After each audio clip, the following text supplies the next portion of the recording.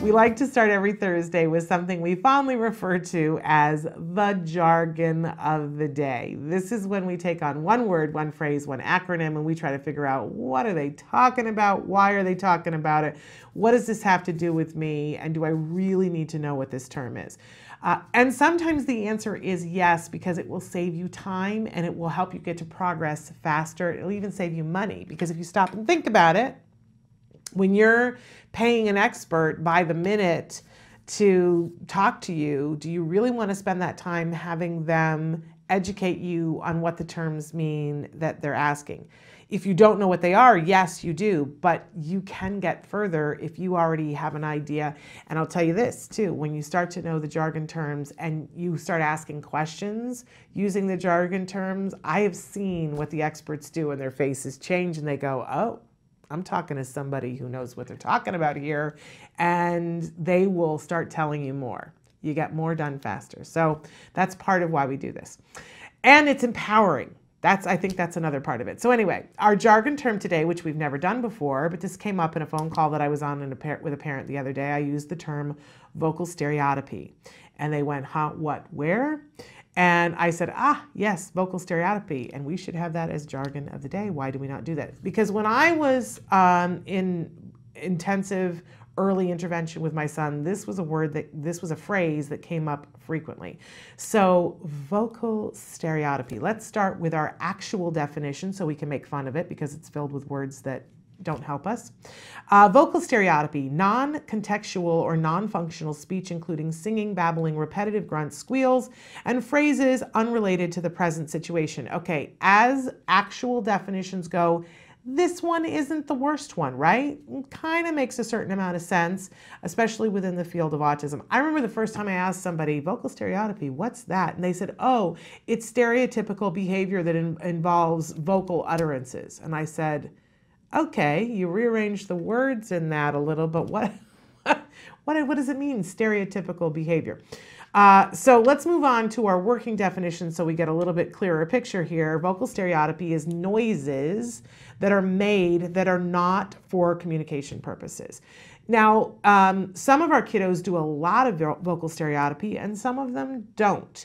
I will say this, that from my point of view, what I've seen and heard is that when our kids are making noises and capable of making noises, that usually we want to put that in the column of woohoo, that's good news. Because if they're making noises, then we don't have to worry about connecting things brain-wise and vocal noise-wise to get to vocal sound. And once we have vocal production, we can work really hard to shape that into words and to communications with a lot of our kids. Not all of them, because all of our kids are not going to get to speech. We're working every day so that a higher percentage can, and already the percentage is greatly improved over the last 10 years. But we'd love to get to 100%, right? But in general, when we hear these utterances, a lot of those kids, the vast majority of those kids, we can get to vocal speech and even to functional communication with speech. So it isn't something we want to dread, right? But vocal stereotypy can drive you crazy if you're the person who's the main caretaker for the person who's engaging in it, because it's noises that they are making. And a lot of times we call this a self-stimulatory behavior, although that's a little bit of a misnomer because sometimes it's to calm them down, not to stimulate them. But we call it stimming, vocal stimming. And it is something that is, the better phrase for it is that it's automatically reinforcing. So there's something internal that feels good about it. Have you ever had a cold and been so stuffed up in the mask of your face that you hum to kind of make it vibrate so that it like drains? It's an old trick that I was taught years ago, that you hum and it makes the mucous membranes vibrate just a little bit and it will help you to be less stuffed up. Well, that in a way is something that is automatically reinforcing. It's on the inside. I'm not humming to make you happy. I'm humming because it feels good for my sinuses. In fact, humming, unless I'm humming for the benefit of somebody else, There are people that hum all the time because there's something soothing about it. For some people it stimulates the vagus nerve that's there that helps to calm you down. There are people who sis, right? I know somebody who said to me that she had a boyfriend who sissed, that it's all the time, and it made her crazy to the point that she broke up with him because she couldn't be around it. My kiddo made little R2-D2 noises, and he hadn't even seen Star Wars when he started making them, but he would make these I can't even do it because my voice is too low. He would make these very high-pitched noises, and it felt good to him. He would do it all the time. And whenever you'd be and even after he was speaking, he would make them. So you would show him something that was cool, and he would go, kind of like R2-D2 would. Or is it no, it's R2-D2 that makes those noises. So we see some kids that will just utter a word or a phrase over and over and over again. Or sing the same little thing over and over and over again, or make grunting noises. All of those things come under the heading of vocal stereotypy. They're not functional in terms of communication. They're not meant to, to say, I want that.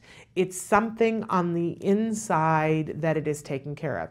And some of our kids do those because it feels good. Some of them do it because they're bored. Some of them do it to calm themselves down. But it's all under the heading of vocal stereotypy.